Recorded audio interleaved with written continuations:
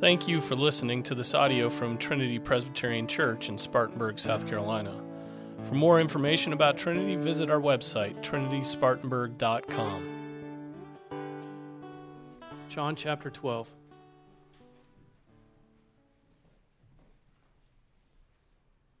The grass withers and the flower fades, but the word of the Lord stands forever. On the next day, the large crowd who had come to the feast, when they heard that Jesus was coming to Jerusalem, took the branches of the palm trees and went out to meet him and began to shout, "Hosanna!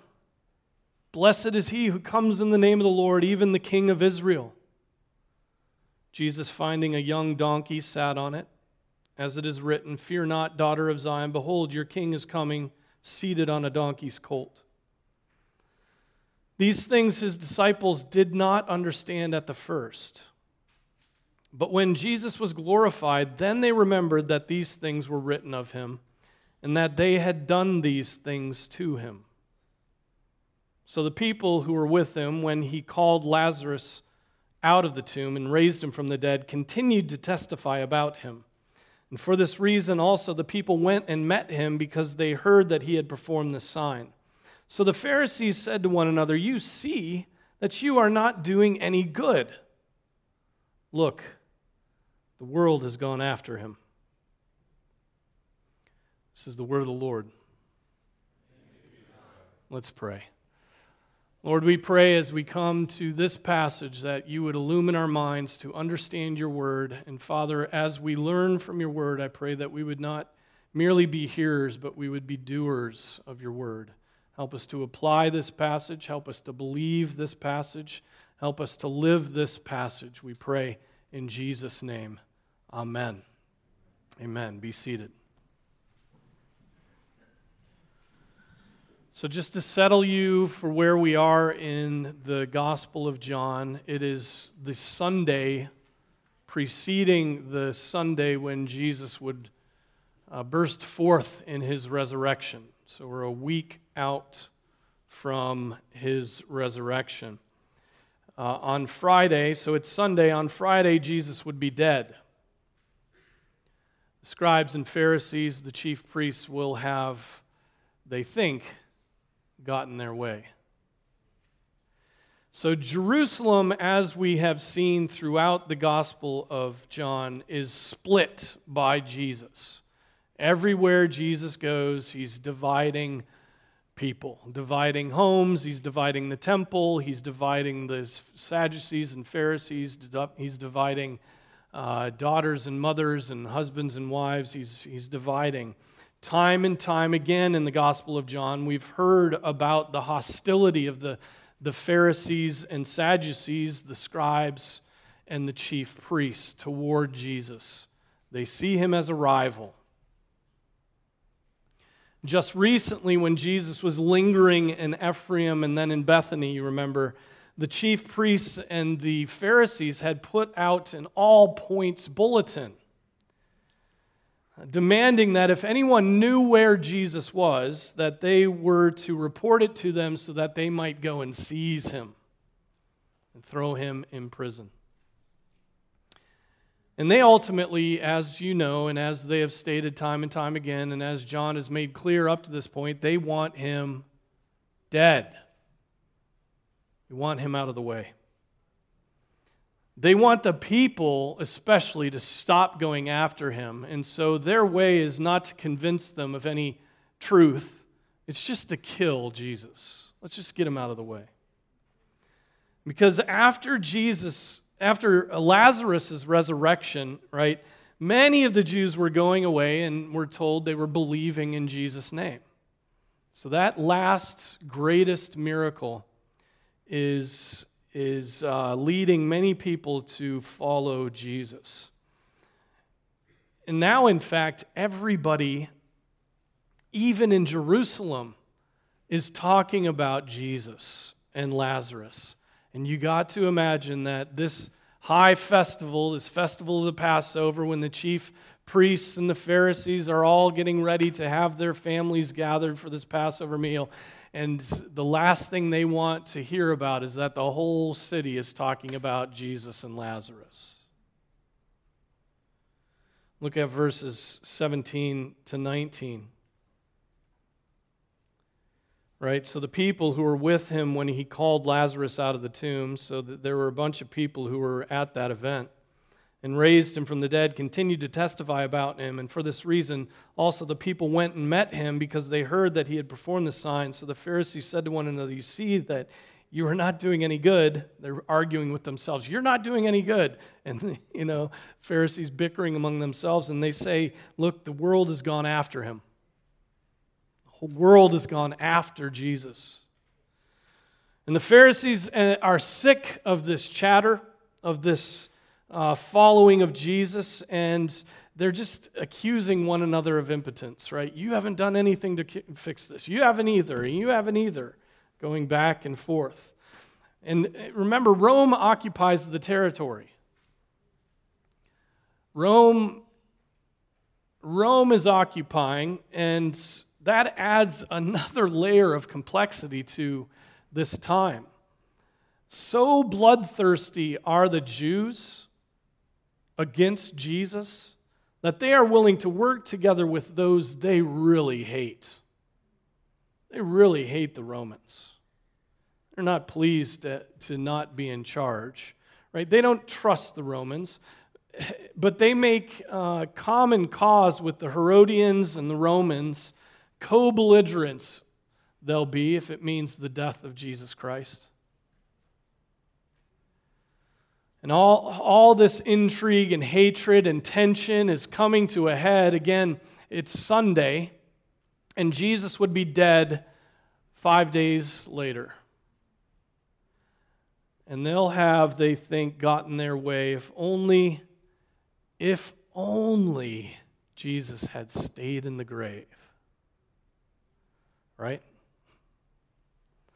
Jerusalem is at a fevered pitch, not only because of the tensions, but because of the coming required Passover feast. Jesus, for the final time, enters through the eastern gate of Jerusalem, through the eastern gate of his beloved Jerusalem, the place where his father's house had become a robber's den.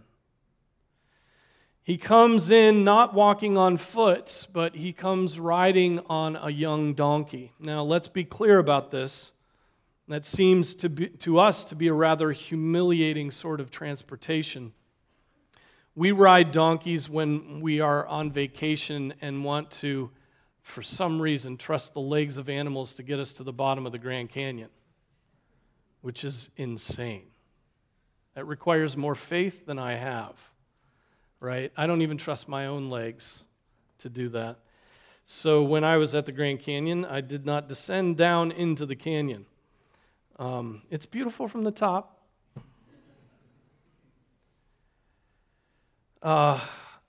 Donkeys with their obnoxious braying, right, are the butts of jokes. That's how we think of the donkey. That was not the case in the time of Christ. Right? The kind of donkeys that they had in the Middle East were larger, they were stronger, and much more valuable than what we are used to. Going back to the patriarchs, having donkeys was a sign of great wealth. Right? The kings of Israel had men in charge over ranks of donkeys. In the book of Judges, in the midst of the Song of Deborah, a great man's status is described this way: you who ride on white donkeys, you who sit on rich carpets, sing. And so let's put away this idea that what Jesus is doing here is humble because he's riding on a donkey. This would not have been abnormal for a ruler to enter his city in this manner. What makes the scene remarkable is the reaction of the people. Now, there are different ways that we can read this. The reaction of the people, right? The reaction of the people who start shouting hosannas and saying, this is the King of Israel. There are different ways we can read this, and I'll probably fall where you're not used to. First, the response of the people could arise from a sense that this man who has raised a dead man will come into Jerusalem and rip the city out of the hands of the Romans. Right? If he can raise a man from the dead who's been dead for 4 days, just wait till he unleashes that power in Jerusalem. Everybody's like, whoa, can't wait. And so the palm branches are raised up in celebration of a victory that is imminent. The king has come and Jerusalem would be restored to her former glory. Read some history in the books of the Maccabees, right? The books of the Maccabees, 1st century before Christ. And you find that victors were celebrated upon their returning home with the rising up of palm branches and loud songs. They would have seen this in Jerusalem before. But in the case of Jesus entering Jerusalem, he's not returning from a battle victorious. He's not coming in victorious. He's entering into the battle. He's coming up to the last great battle. He's bringing, so some thought, the battle to the Romans. But how could a man who has power over death fail to win this victory? They reason. So they are celebrating the fact that the reconstruction of Israel was imminent and Jesus would be sitting on a physical throne over an earthly nation. And so they're like, the king's here. Come on, king. Let's get to work.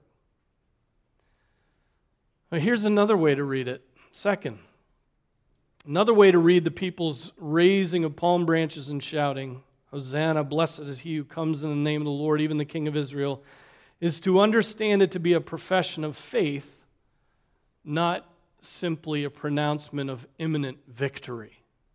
It's a profession of faith. They are proclaiming that he is the coming Messiah. Now, is that any different than the last category? Didn't the Jews believe that the Messiah would come and sit upon the throne of David and rule over an earthly kingdom? Well, yeah, but they may not have had a full understanding of the Scripture and the teaching of the prophet Isaiah, who spoke of the Messiah as a what? A suffering servant. A suffering Messiah, a dying king. Jesus had time and time again told those around him that he was going to go where? He was going to go up to Jerusalem and not to begin his reign. He already reigned. Jesus already reigned and has always reigned as the King of Kings and the Lord of Lords. But rather, he was going up to Jerusalem to be tried, to be mocked, to be spit upon, and to die. That's what he told them time and time again. We read it in Mark today. Were there some there who were starting to understand this? Well, perhaps not. Look at verse 16. After the road is strewn with palm branches, the song of praise is sung, and the Messiah mounts a donkey, and the scripture is fulfilled. We read this about the disciples. These things his disciples did not understand at the first. They didn't know what was going on here. They had no clue why they were raising the palm branches, why they were setting them out, why they were singing hosannas. They just didn't get it at that point, and there they are doing it. They didn't comprehend the fulfillment of the prophecy. They didn't know what Jesus was doing or even who he fully was. And they didn't know it until when? They didn't know it until after his ascension. Okay, that's when they knew it. But when Jesus was glorified, then they remembered that these things were written of him and that they had done those things to him. So they're like, oh, those verses in Zechariah, okay. In other words, when Jesus was taken up to heaven, you read about that in the last chapter of Luke and then the first chapter of his second book, Acts. Then they looked back on these events and were like, oh, okay, that's what's going on. That's the fulfillment of Zechariah's prophecy from ages ago. We were there for that, and we didn't even know it. Whoa. That's what that meant. Now think about that. Seriously, think about that. They didn't realize the significance of Jesus entering finally into Jerusalem until when? Until the ascension. Which means from his crucifixion to his death, to his resurrection, to his appearance to them after his resurrection, all the way up to his ascension, they had a limited understanding of what was going on during that week. And when did his ascension happen? It was 50 days after the resurrection. They had a limited understanding of what was going on that day. Then, when they see the Son of God ascending to sit at the right hand of the Father, then they understand this is the King of Kings and the Lord of Lords.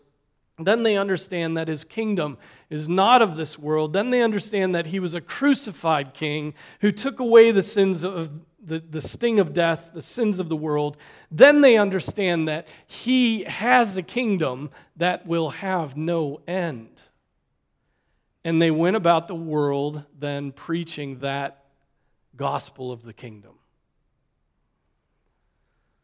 Well, that's another explanation. They just did it and didn't know why or what they were doing.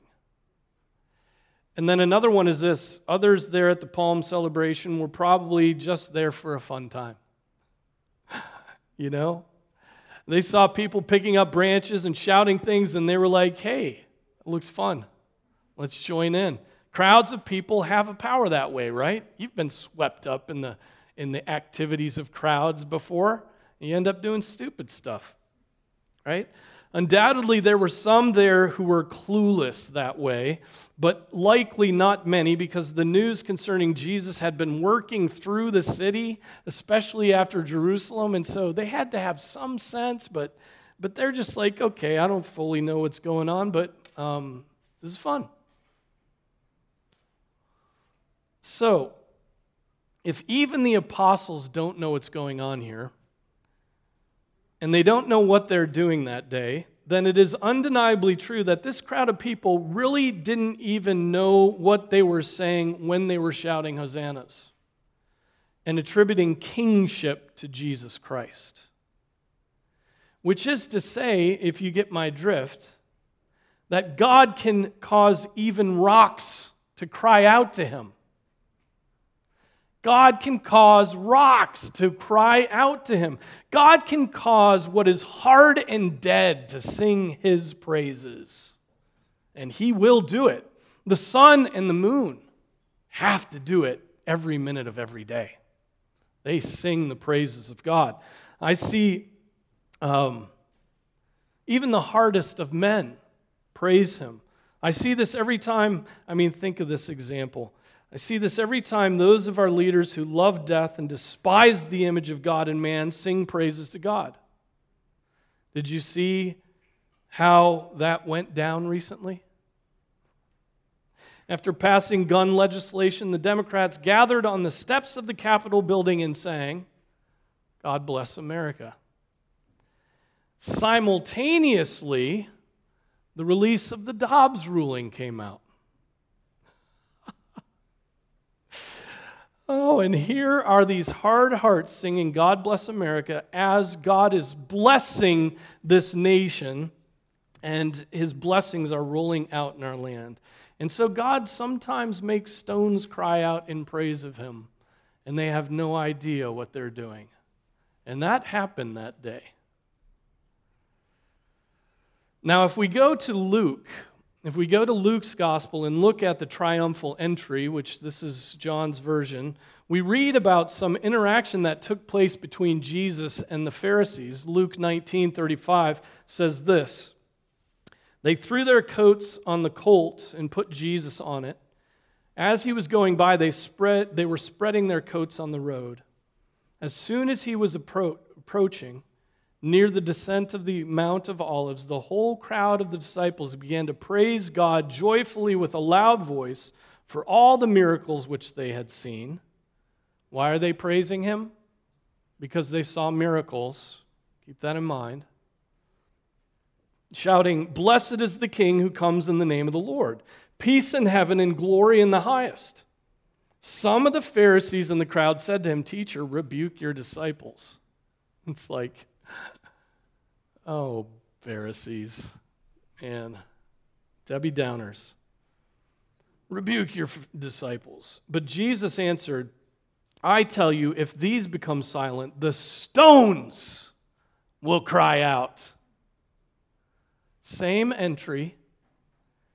Maybe the stones Jesus is talking about are the stony hearts of those around him on that day who had no clue what was going on, but whose lips were shouting hosannas and testifying to his greatness and fulfilling the scripture. They don't know what they're doing, but God is making all those stony hearts cry out to him.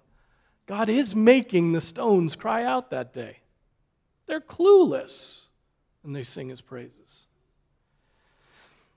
This event in Jerusalem is a little prelude to what will one day be worldwide worship service of the Lord Jesus Christ. And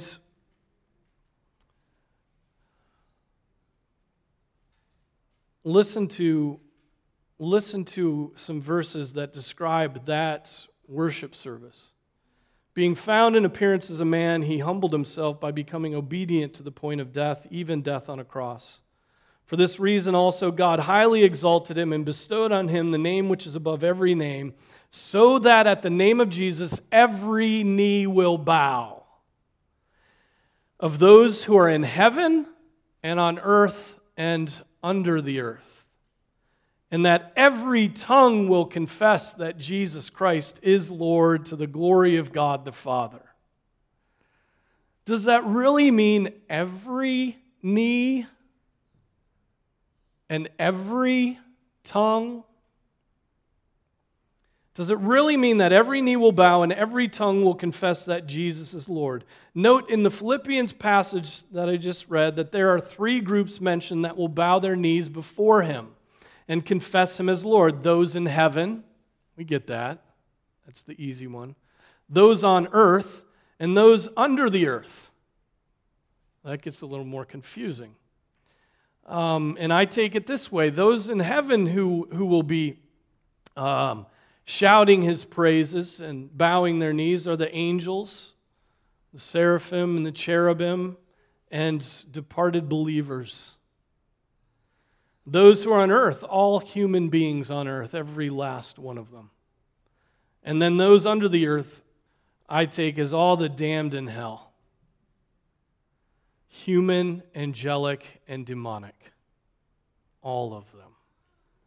Right? So, not to belabor the point here, but every created thing will one day bow before the Lord Jesus Christ and acknowledge him as Lord. Every single created thing. That does not mean they will do so out of faith or that they will do so out of love. Some will bow because they are forced to. And some will confess because they see him in all his glory as they await their judgment before him. Some who long for his return will see it and rejoice and sing their hosannas. Others will give no thought to his return, and they will be surprised by his power. Without denying it, will ask for the mountains to fall on them. Some will bow their knees in gratitude and love for him. Others will bow their knees in feigned obedience because they see his two-edged sword coming for them. Some will use their lips to express the love that has been poured out in their hearts by the Holy Spirit. Others will use their lips to beg for mercy with not a drop of love in their hearts. Not everyone who says to me, Lord, Lord, will enter the kingdom of heaven, but he who does the will of my Father who is in heaven will enter. Many will say to me on that day, Lord, Lord, Did we not prophesy in your name, and in your name cast out demons, and in your name perform many miracles? Sounds like those are the apostles.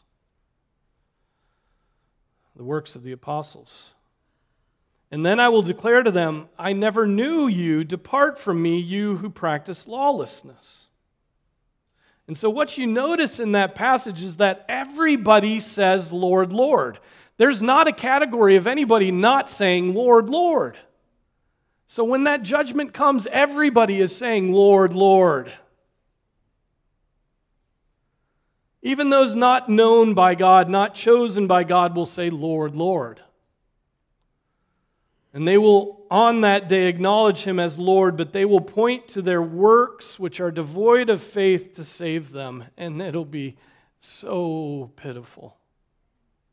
So pitiful.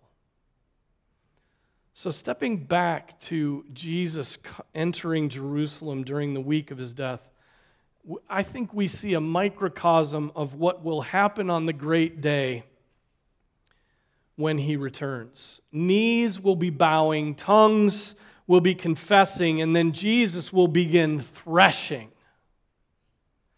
His winnowing fork is in His hand, and He will thoroughly clear His threshing floor. And He will gather His wheat into the barn, but He will burn up the chaff with unquenchable fire.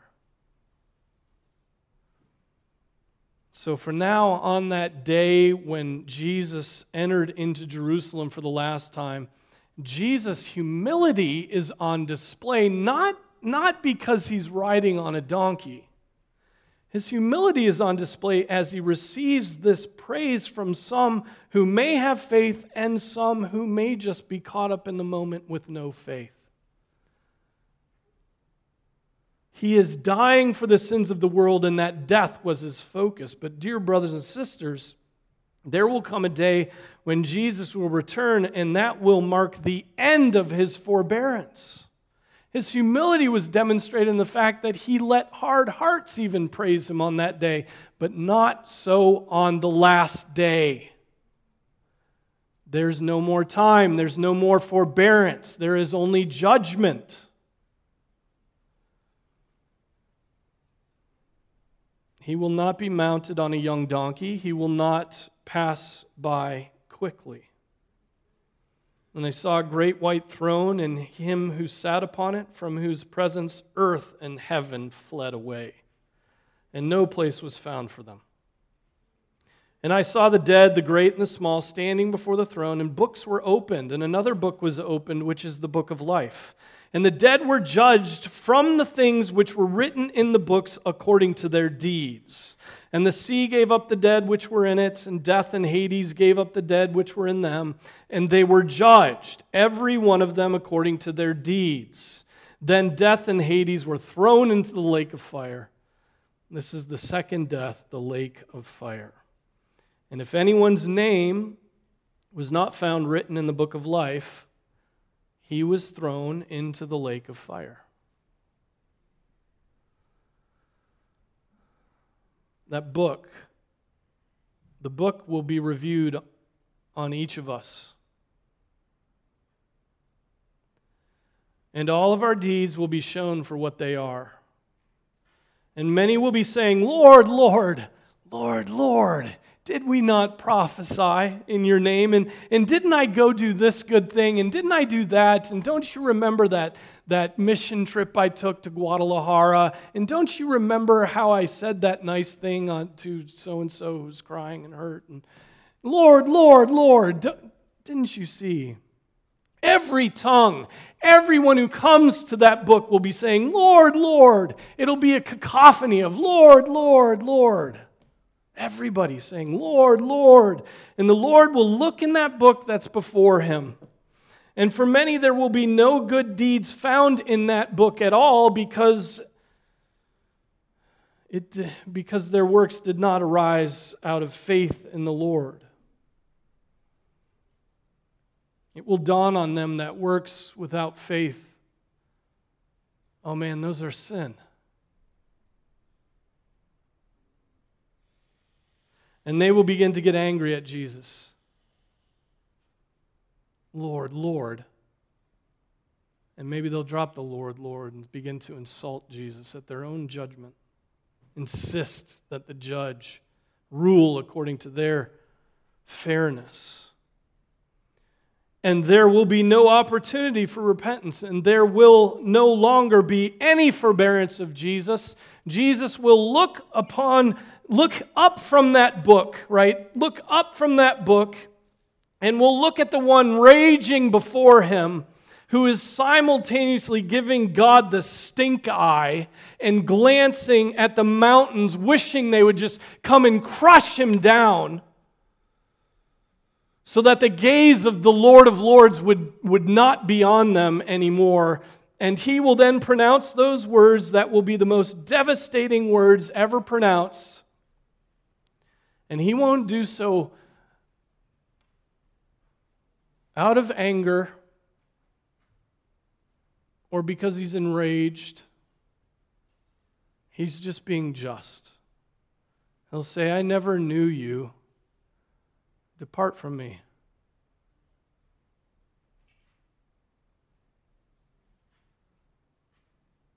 Depart from me. Forever. Be gone. But like those people there on the day Christ entered into Jerusalem, there is still time. There's still time for you to not just mouth, Lord, Lord, but to truly believe in the Lord Jesus Christ, to believe in Him, right? To live for Him, to do all that you do for His glory. There is still time. There's still time for each of you.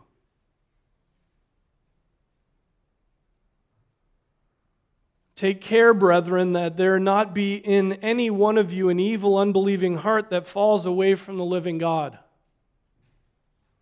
But encourage one another day after day, as long as it is still called today, so that none of you will be hardened by the deceitfulness of sin. For we have become partakers of Christ if we hold fast the beginning of our assurance firm until the end. While it is said, today if you hear His voice, do not harden your hearts, as when they provoked me. For who provoked him when they had heard? Indeed, did not all those who came out of Egypt led by Moses? And with whom was he angry for 40 years? Was it not with those who sinned, whose bodies fell in the wilderness? And to whom did he swear that they would not enter his rest, but to those who were disobedient? So we see that they were not able to enter because of unbelief. Therefore, let us fear, if while a promise remains of entering his rest, any one of you seem to have come short of it. For indeed we have had good news preached to us, just as they also, but the word they heard did not profit them, because it was not united by faith in those who heard. You have heard the word about Jesus Christ. You've heard it today. He is a hiding place to those who believe in Him. Unite your hearing with faith while you have time. You are currently living with His kindness and patience as a covering. You're living with His kindness and patience as a covering. But that time will come to an end. What will be the meaning of your Lord, Lord? What will be the meaning of your Lord, Lord when you stand before God? How will that Lord, Lord be heard by Jesus Christ? Will it smack of feigned obedience? Will it sound like hostility? Or will it sound like humble faith? Will it sound like, save me, Lord Jesus? Save me. You are all my good works. Save me.